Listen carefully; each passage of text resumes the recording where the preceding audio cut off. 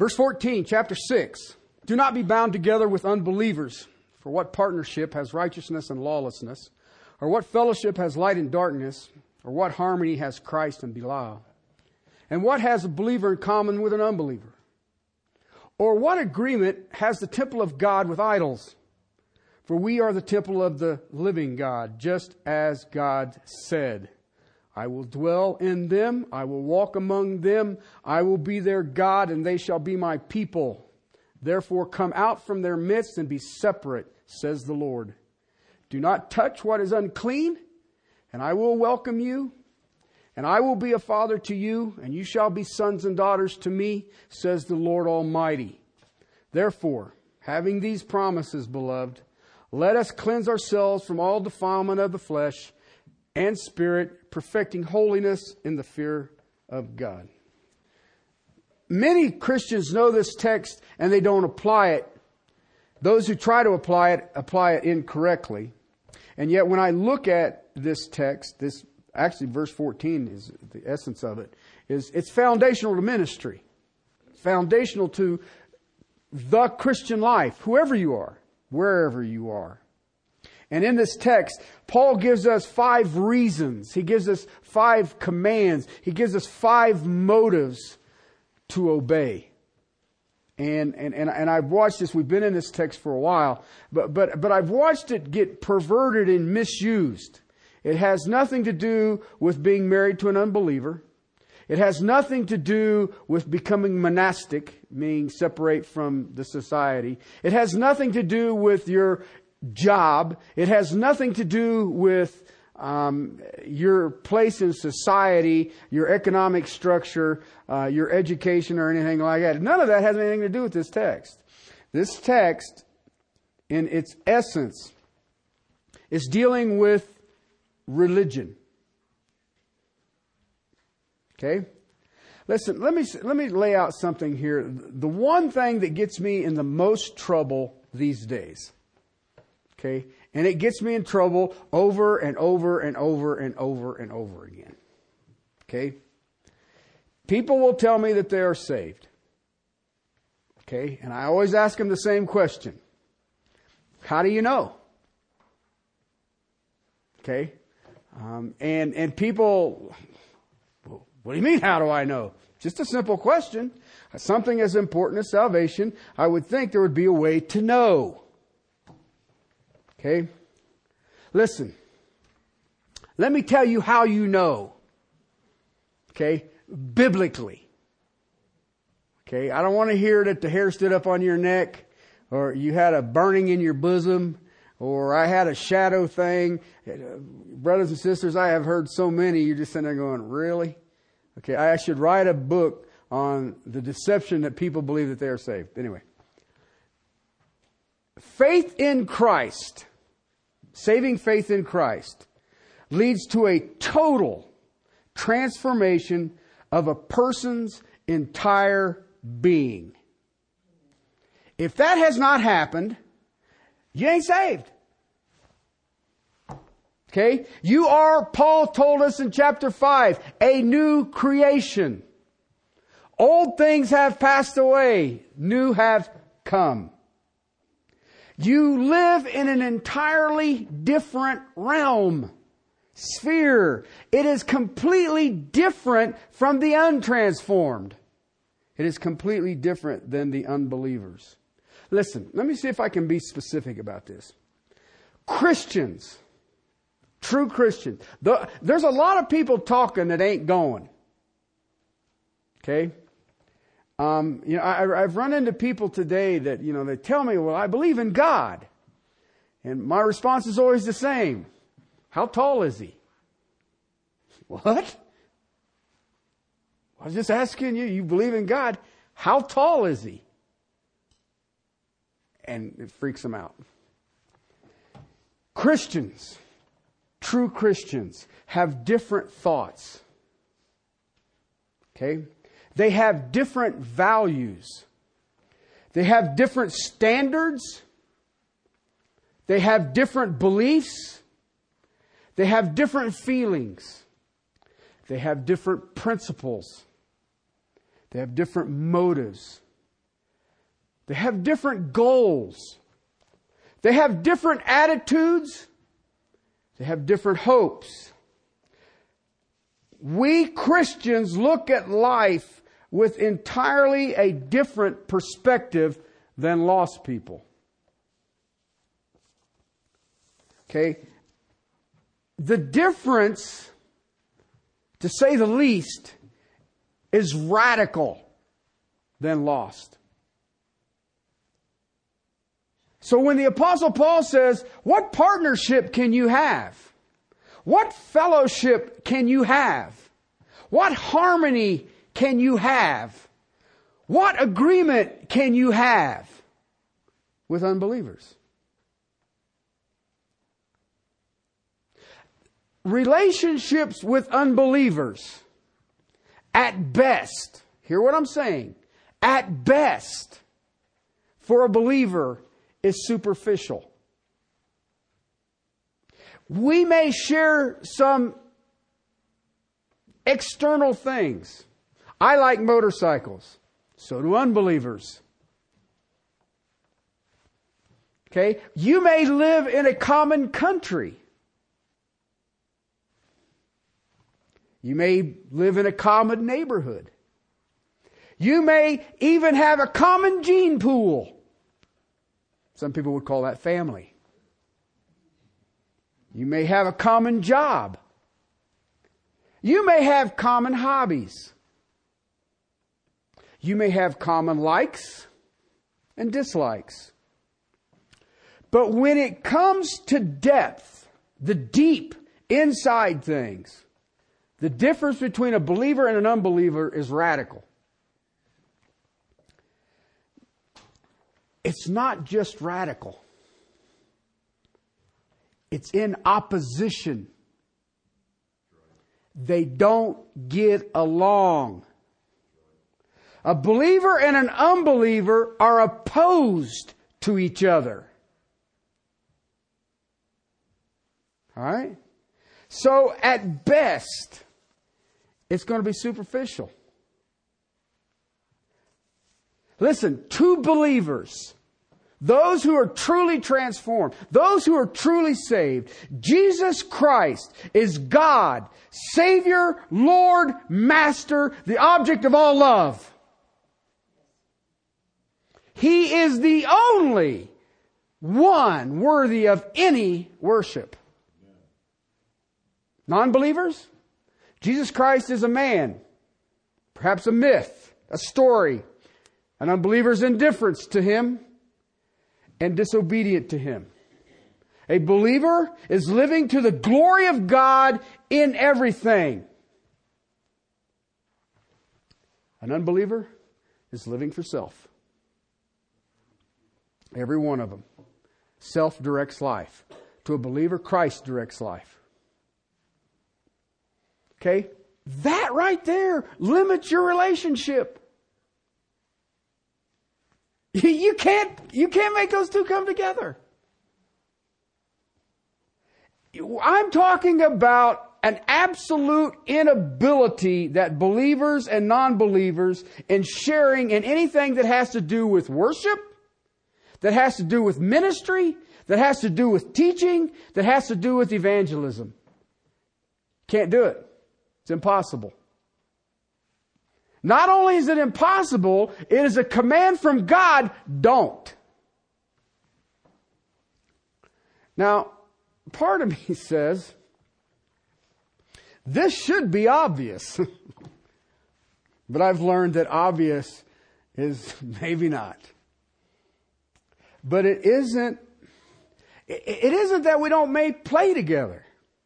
You go to the mall to do some shopping, I bet you are going to run into some unbelievers. Just an idea. Just an idea. Okay? You know what? You may even sit down and eat with an unbeliever. You may even work with unbelievers. Okay? And you may even have a level of friendship with unbelievers. But you know what? I cannot have partnership with an unbeliever. I cannot have fellowship with an unbeliever. I cannot have harmony with an unbeliever. There is no common ground. They were in opposition. The Corinthians were trying. They were trying to have one hand in the world and one hand in the church. God said that they were just sinning. See, and I see this on a regular basis. The Corinthians were going to idol feast thinking, I can win some. Chapter 10 of this letter, the Apostle Paul says, what are you doing at the table of demons?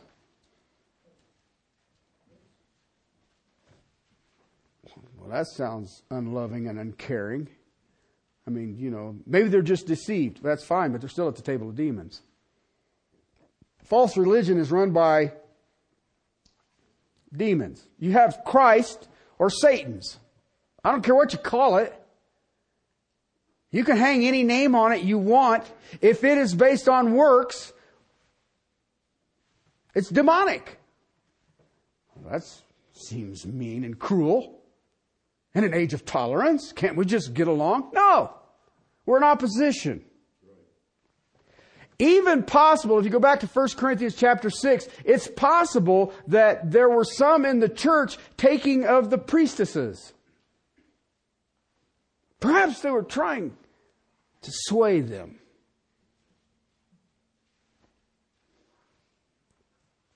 They were joining Christ to a harlot. And they were coming to worship after joining Christ to a harlot.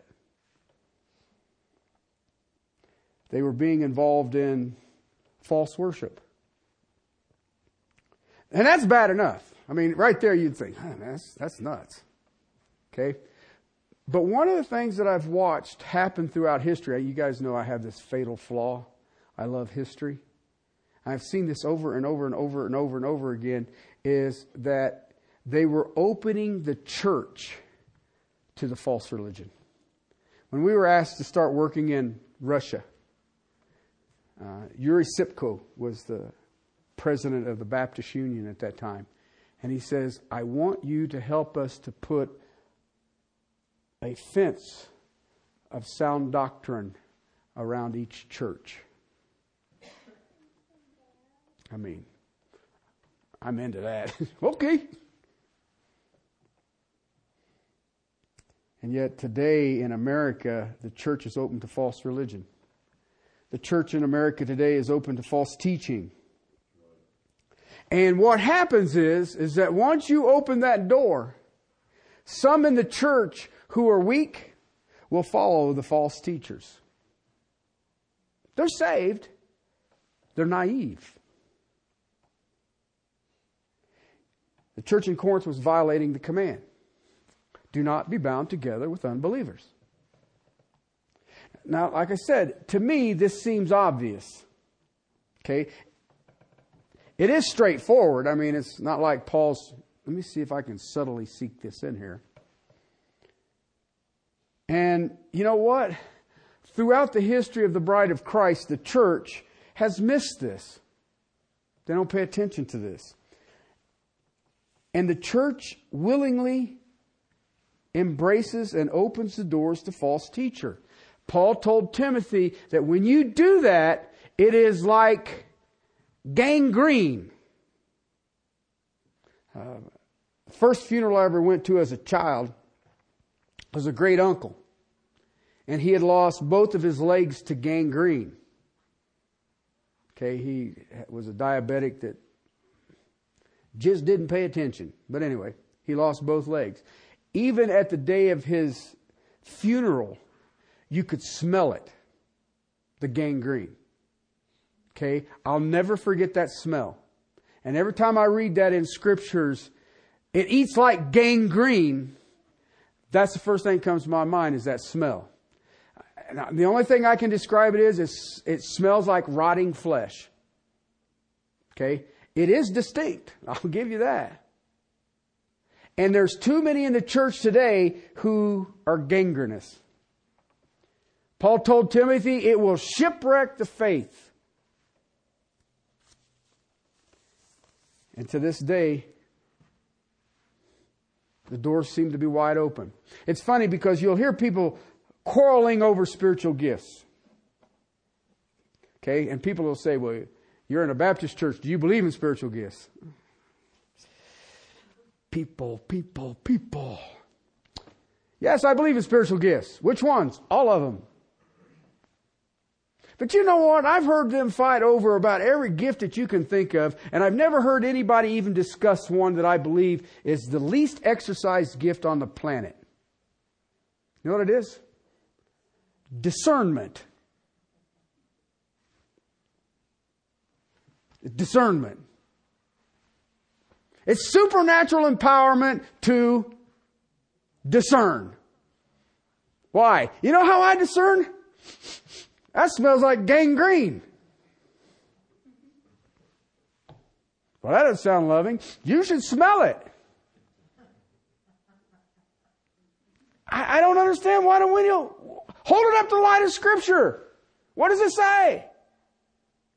Well, but that's not compassionate. No, that is compassion. That is love at its greatest stand. Church today, and it's so simple to see. I believe I have the gift of discernment, so perhaps that's why it's so simple for me to see. The church today is trying harder than ever to embrace the culture. I've never seen anything like it. A pastor comes to me and says, we got a Saturday night service. We're turning the lights down low and the music up loud. Dude, I was doing that in the 60s. It wasn't church. What? You want to be a bar? Is that what we're doing? What are you trying to embrace here? The church is trying to, and I hear this, we need to redefine ourselves. Really? Really? The bride of Christ needs to redefine herself. And you know what I've learned is? The church wants unbelievers to feel comfortable.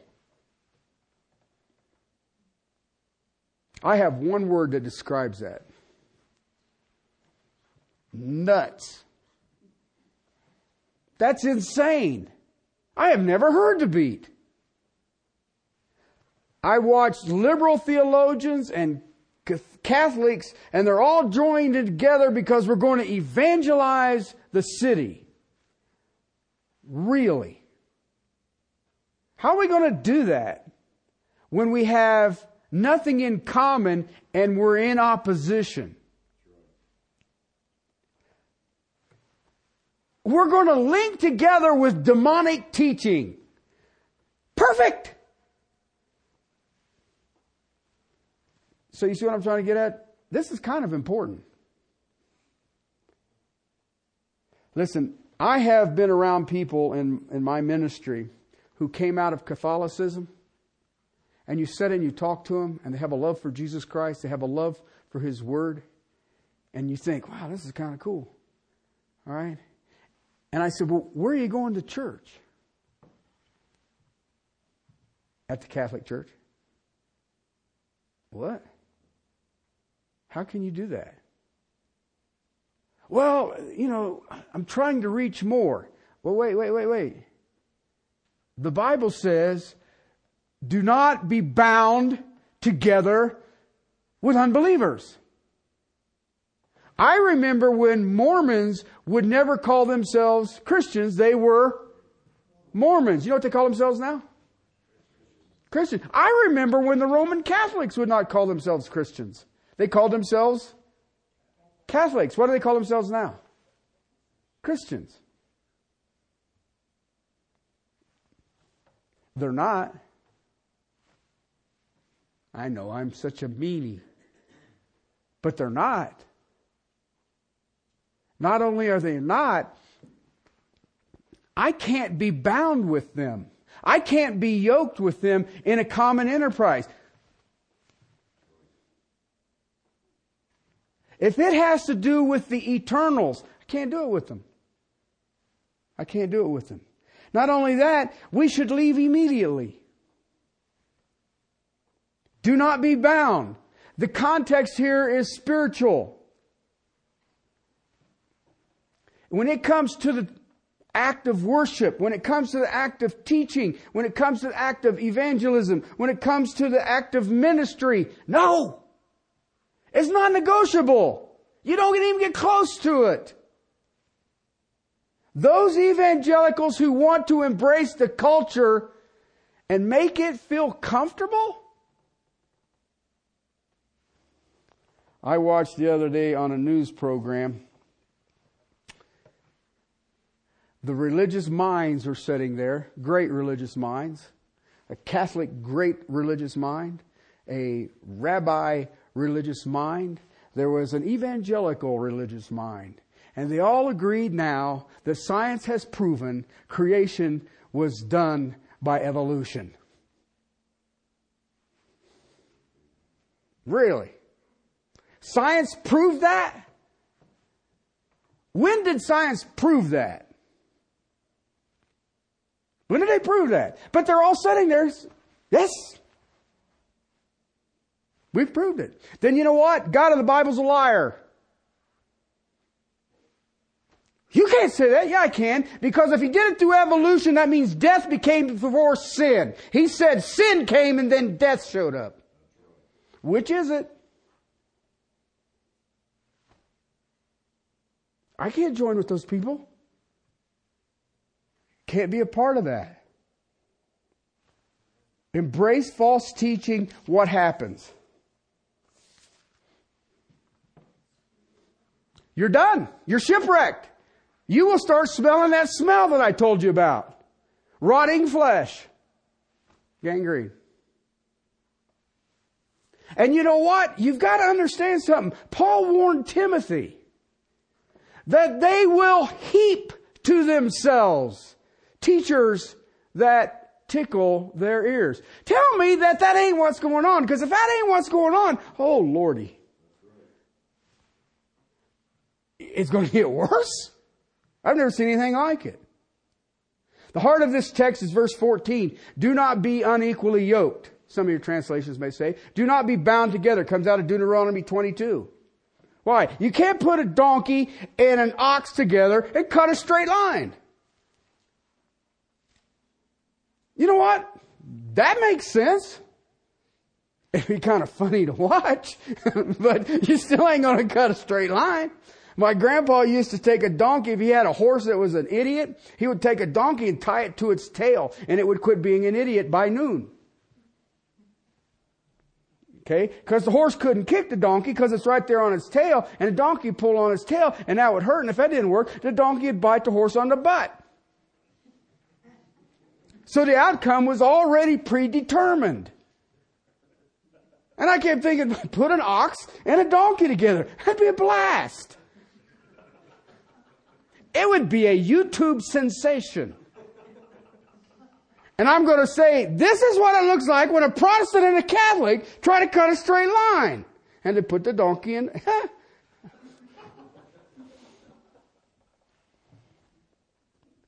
Listen, there can be no godly end in this because it will corrupt. Okay, and what we've been looking at in verses 14 and 15, it first and foremost, in 4 questions, he says it's senseless. Okay, righteous and lawlessness. Yeah, perfect. Light and dark. Oh, those are mixed well. Christ and Belial. Mm-hmm. Right on. Christ and Satan hanging out together. Believer and an unbeliever. Then he says it's idolatrous. What agreement has the temple of God with idols? I shared with you God's stance on idols. Which brings me to the third point. Common sense says you can't put demonic worship and the worship of the true living God together. But he said there in verse 17, the first part of it, you see, it's rebellious. It's rebellious. Look what he says. Come out from their midst and be separate, says the Lord. Do not touch what is unclean. Just quoting Old Testament so he could bring the Word of God to bear on the teaching to the Corinthians. I understand this text, and as I look at it in the original language, it's a direct command. Therefore, if I do not do this, it is rebellion against God.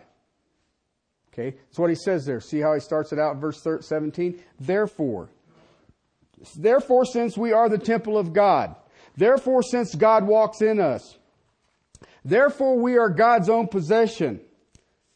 Make a clean break. You are indwelt, Christian, by the living Almighty God. You are in constant communion with Him by the Holy Spirit. Listen, you don't have another option here. Separate. You know what's really cool about this? There is no gray area. It isn't like there's a loophole in here somewhere that, well, what does he mean by it? Nothing. He says don't. And you know, it's been going on for a while. Isaiah speaks of it. Isaiah 52, verse 7. Listen to this because you know this text, but I think there's times we forget part of it. I know we forget part of it. Verse 7, how lovely on the mountains are the feet of him who brings good news and announces peace. You know what that is, right? Preaching of the gospel. And brings good news of happiness. Announces salvation. That's the gospel, right? How lovely is that? How precious is that? Are the feet of those who bring the gospel. All right, yeah. Verse 8. Listen, you watchmen, lift up their voices. They shout joyfully together, for they will see with their own eyes when the Lord restores Zion. Break forth, shout joyfully together, you waste places of Jerusalem, for the Lord has comforted His people. He has redeemed Jerusalem. The Lord has bared His holy arm in sight of all the nations, that all the ends of the earth may see the salvation of our God. We're preaching. The Savior is coming. Hallelujah. Look at verse 11. Depart, depart, go out from there, touch nothing unclean. Go out from the midst of her, purify yourselves, you who carry the vessels of the Lord. When the gospel is preached and the Savior is coming, what happens? Depart from the false. Depart, depart. Perhaps this is the text that's on Paul's mind when he writes 2 Corinthians. You cannot hold on to the old and grab a hold of the new. Can't do it. Come out. Isaiah's telling Israel, it's idolatrous, it's feasts, it's festivals. Make a clean break. Stop. You don't need the rituals. Come to the reality. In Corinth, you had the priestesses, you had drunkenness, you had gluttony. Just to be in that environment, you can't avoid the contamination. False worship and false teaching. What does it do to truth? It eats like gangrene. Make a clean break. Throughout history, from the moment of salvation, you must break from the false. You must. It doesn't mean you don't reach out to unbelievers. Okay? Remember, Paul says, I'm going to be all things to all men that I may save some. We seek that which is lost. It ain't got nothing to do with an unbelieving spouse. Sorry. Doesn't mean I'm leaving society. But it says, I am to break from any form of false religion.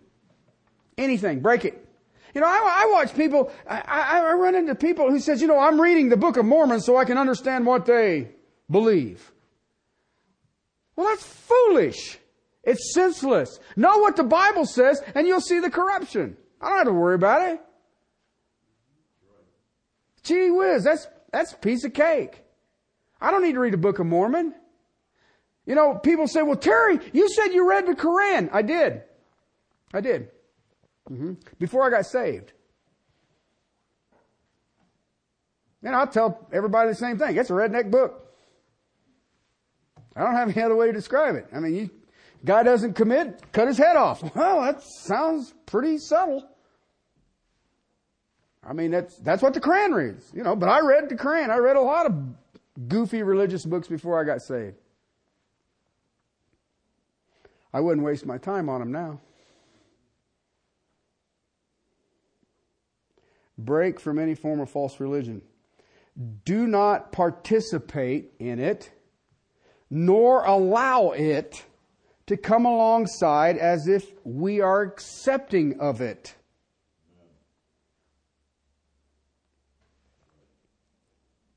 Do you understand that? I got into trouble.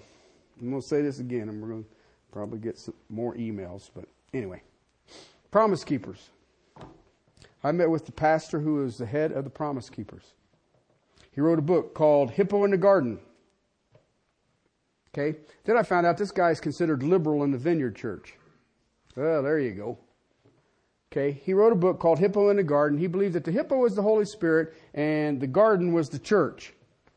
And he says God had shown him what was going on. And he called it the anointing of the blue guitar. Okay. And that God was going to do away with pastors, evangelists, and teachers and was going to empower musicians so that the gospel would go forth in music. He said he had tried it with Elvis Presley, but Elvis sort of bit the Hollywood bug, and so he withdrew the anointing on Elvis, and so he gave it to the four lads from Liverpool. And as usual, they got into some LSD and pot and stuff like that. So he withdrew that. So he's trying to find somebody who would be faithful, that he could give the anointing of the blue guitar. He would do away with pastors, teachers, and evangelists, and he would take over. And you want me to partner with them? Really? No. Someone telling me that God's changing His Bible. All right. I'll go back for my first point. Senseless. Well, you're not going to be. No. I don't allow it. I don't participate in it. I don't want to come alongside something that is error as if I'm accepting of it.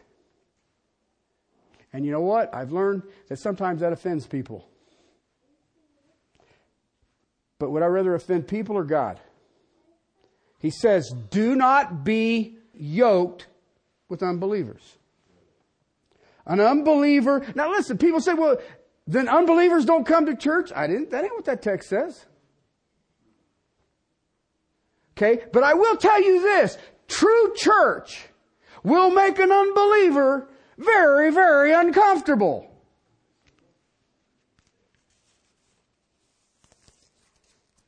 That's not the purpose of the church. Listen, the purpose of the church is to hold account their sin. If the church is doing what it's supposed to do, an unbeliever is going to be extraordinarily uncomfortable. Let me show you another one. I want to show you this because I think there's times you're like, well, that Paul, he kind of had his, things weren't going quite right. He's in Ephesus and they were wanting to riot and all the rest. Okay. Ephesians chapter 5, beginning at verse 6. Let no one deceive you with empty words. Because of these things, the wrath of God comes upon the sons of disobedience. Therefore, do not be partakers with them. That sounds straightforward. For you were formerly darkness, but now you are light in the Lord. Walk as children of light. For the fruit of light consists of all goodness, righteousness, and truth, trying to learn what is pleasing to the Lord. Verse 11. Do not participate in the unfruitful deeds of darkness, but instead even expose them. For it is disgraceful even to speak of the things which are done by them in secret. Ephesus is dealing with the same thing that the city of Corinth was. It was based on mysticism. It was based on debauchery. It was based on sexual immorality. And they did it all in the name of religion. And what he's saying is, don't be involved in that. Don't be a part of it. Get away from it. Have nothing to do with it. Break from it. Nothing to do with darkness. Do what is pleasing to the Lord. You know, I had a pastor one time tell me on this text, I'm going to repeat it. So there.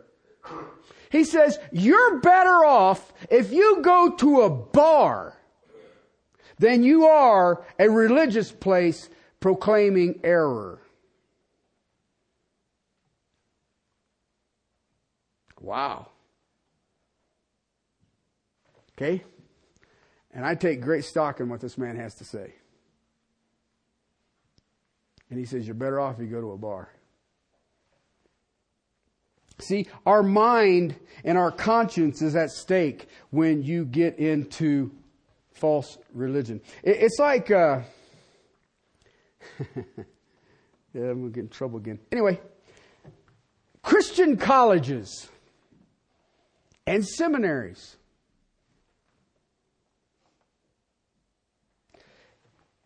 You know, I can count on one hand the Christian colleges or seminaries that I would ever recommend to anybody.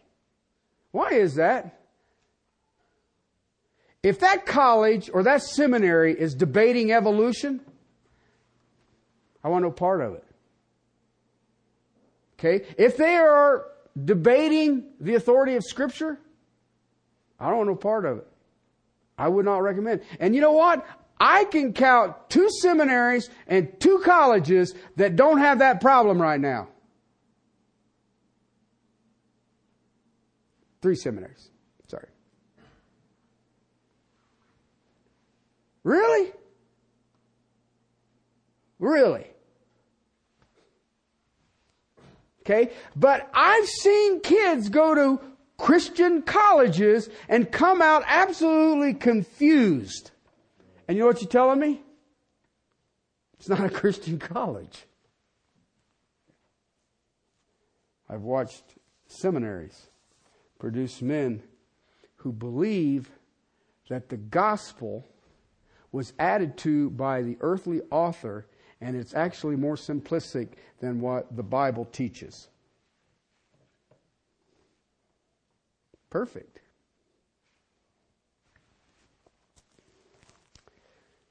It goes on this way for a while. The book of Revelations, chapter 18, saw an angel coming down from heaven, having great authority. The earth was illumined with his glory. And he cried out with a mighty voice, saying, "Fallen, fallen is Babylon the Great. She has become a dwelling place of demons and a prison of every unclean spirit and a prison of every unclean and hateful bird. For all the nations have drunk the wine of her passion, the passion of her immorality, and the kings of the earth have committed acts of immorality with her, and the merchants of the earth have become rich by the wealth of her sensuality." Okay, that's a religious system that the world has embraced that has become the dwelling place of demons. I heard a voice from heaven say, verse 4, "Come out of her, my people. You will not participate in her sins and receive her plagues."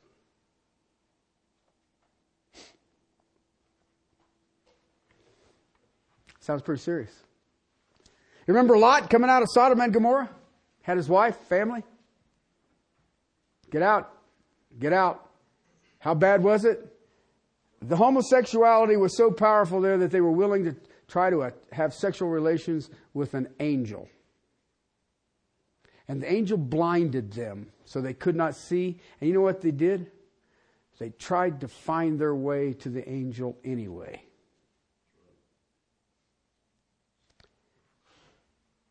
They were told to leave. And they were leaving. Lot, his 2 daughters, and his wife. And what happened to his wife? She looked back. That's all she did. She looked back. God turned her into a pillar of salt. Come out, my holy people. Come out, my sanctified people. Come out, my set apart ones. Come away from the defilement. We are light in a dark world, but we do not engage in false religious activities. We hold to the Scriptures. He has 2 verbs here. They're both imperatives. One is come out. One is be separate. Back to our text in 2 Corinthians. They are both, because it's an imperative and it's an action verb, it comes into the standard of this is a command. He's not asking please. He's not saying, hey, what do you think? He says it's a command. If you are in that situation, get out of it. Get out of it right away. Do not linger. Do not think that you have a purpose there. Do not think that you can overcome it. It goes back to Leviticus chapter 20, beginning of verse 1. The Lord spoke to Moses saying, you shall say to the sons of Israel, any man from the sons of Israel or any of the aliens sojourning in Israel who gives any of his offspring to Molech. Molech was a deity that was into child sacrifice. Surely be put to death, and the people of the land shall stone him with stones. I will also set my face against the man who will cut him off from among his people. That means to kill him. Because he has given some of his offspring to Molech, false religion. So as to defile what? My sanctuary. And profane my holy name. Verse 6, for as a person who turns to mediums and to spiritualists and to play the harlot after them, I will set my face against that person and will cut him off from among his people. You shall consecrate yourself, therefore, and be holy, for I am the Lord your God. Be holy. What does that mean? Be set apart. You're different. You are not your own. They profane my name, those who would try to do that. You see this through 21 and 22 of the book of Leviticus. Separate from all who are false. Separate from all of those who would follow a demon. Large or small, doesn't matter. Believers have always been told. Moses told them. Isaiah told them. Paul told them. Separate completely from the false religions and its environment. Anything that is not the truth of God, do not be bound with. And you know what is amazing to me? It abounds today. I've never seen anything like it. Claiming to be churches, they're worshiping at the shrine of Satan. And you say, don't do that. Let me show you something. To go back to 2 Corinthians 10.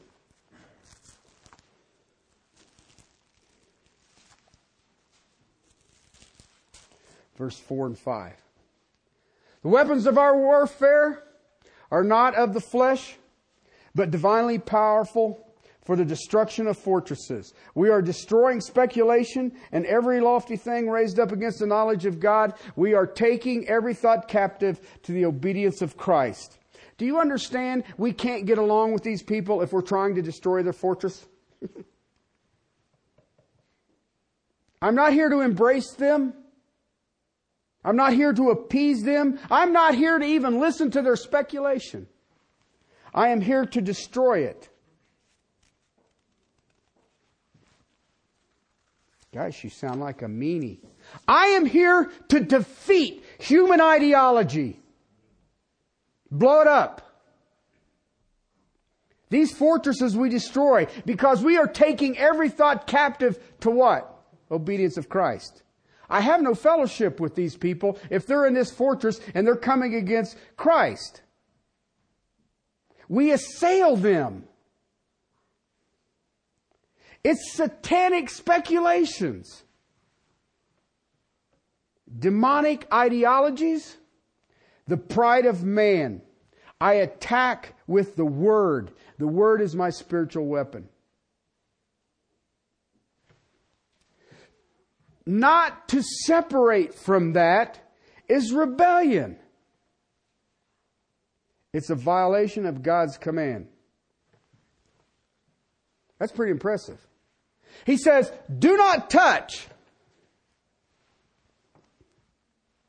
any unclean thing. Okay, it's the same word you see in 1 Corinthians 7 when it speaks of touching a woman for sensuality. It's the same word. Do not touch it in a carnal way. Same word you see used in 1 John 5:18 with the evil one touching. The word there, do not touch an unclean, it's literally a carnal, harmful touch. Don't touch it. Don't touch it. Okay, now people say, well, gosh, that seems sort of narrow-minded, and it seems like, how am I going to... There's a little letter that we need to read more of. Okay? All right? It doesn't even have a chapter in it. And yet, it's amazing that nobody knows what it says. Beginning of verse 4, Jude. Everybody says, well, who's Jude? That's easy. That's James' brother. You think I'm kidding? That's what it says right there. Jude, bondservant of Jesus Christ, brother of James. I didn't have no problem figuring out who Jude was. All right. Verse 4 says, for certain persons have crept in unnoticed, those who have long beforehand marked out for condemnation, ungodly persons who turn the grace of our God into licentiousness, denying our only Master and Lord Jesus Christ. Okay? They've been there. Now I desire to remind you, though you know all things once for all, that the Lord, after saving a people out of the land of Egypt, subsequently destroyed those who did not believe.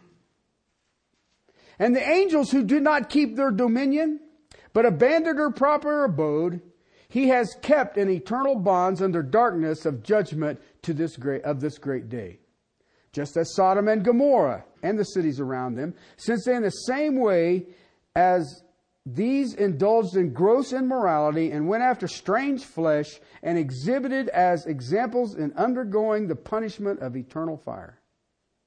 Yet, in the same way, these men also by dreaming defile the flesh and reject authority and revile angelic majesties. But Michael, the archangel, when he disputed with the devil and argued about the body of Moses, did not dare pronounce against him a railing judgment, but said, the Lord rebuke you. Anybody here know people go wrestle demons? Brilliant. Okay, Michael didn't.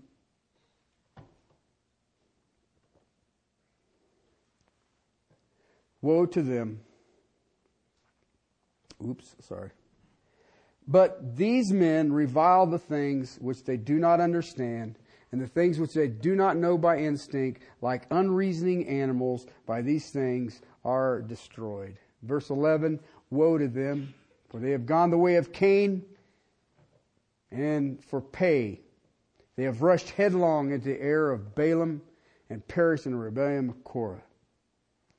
These are the men who are hidden wreaths in your love feast, where they feast with you without fear, carrying for themselves clouds without water, carrying it along by winds, autumn trees without fruit, doubly dead and uprooted.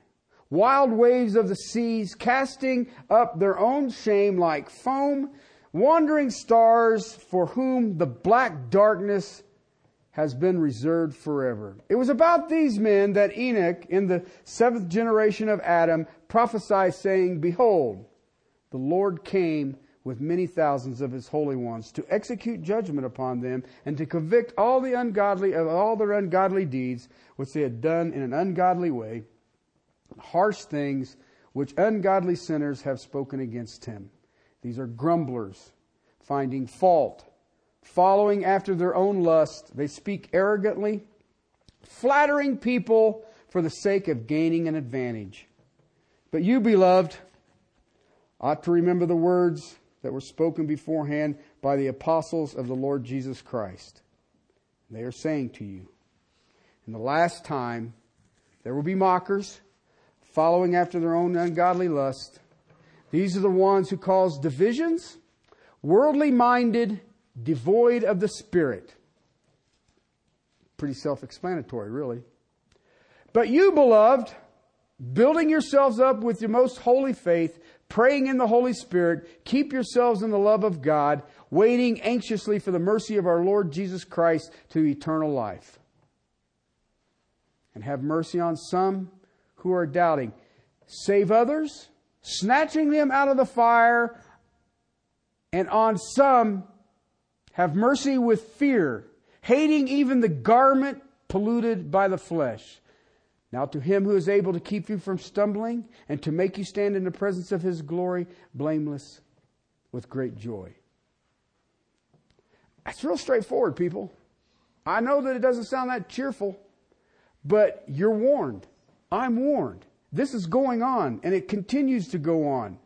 You give the gospel to rescue people out of the fire. But you know what? Be real careful you don't get burned, that you don't get singed yourself. You understand that you don't even want to be around the garment that they are wearing. False religion will shipwreck your faith. It eats like gangrene. Now listen, I'm going to wrap this thing up, but I want you to think about something because I have watched this happen so many times, it breaks my heart. You think you can handle it.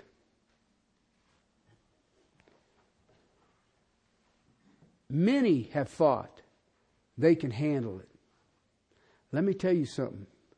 You are absolutely dead wrong. The church cannot embrace, the church cannot touch the ungodly. First and foremost, it's disobedience to her Savior. Secondly, I guarantee you, I have never met a human being who has the ability to step into the demonic realm and do anything except be shipwrecked or eaten like gangrene. See, the false will accept a Christian. Open arms, tolerant, loving, and caring. A Christian can't. I cannot be bound with anyone or anything that denies the Word of God. Any aspect of the Word of God. I cannot engage with people who do not believe the truth in any spiritual enterprise. Cannot be a part of their worship. I cannot be a part of any of their ministries. I cannot be a part of their any evangelisms. Can't. If it's worship and teaching and evangelism or ministry, I can't do it. Here's why. It's so simple. The Lord has commanded it. He says, don't. Because if you do, it's rebellious. It's idolatrous. And it's senseless.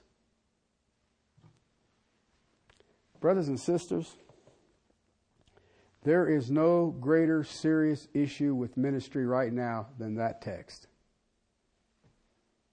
Ministries fail all the time because they're not willing to separate from false religion. We are to separate. Okay? Let's pray. Father, thank you for your word. I thank you for the Apostle Paul. Thank you for the amazing things you do. Father, let us heed this warning.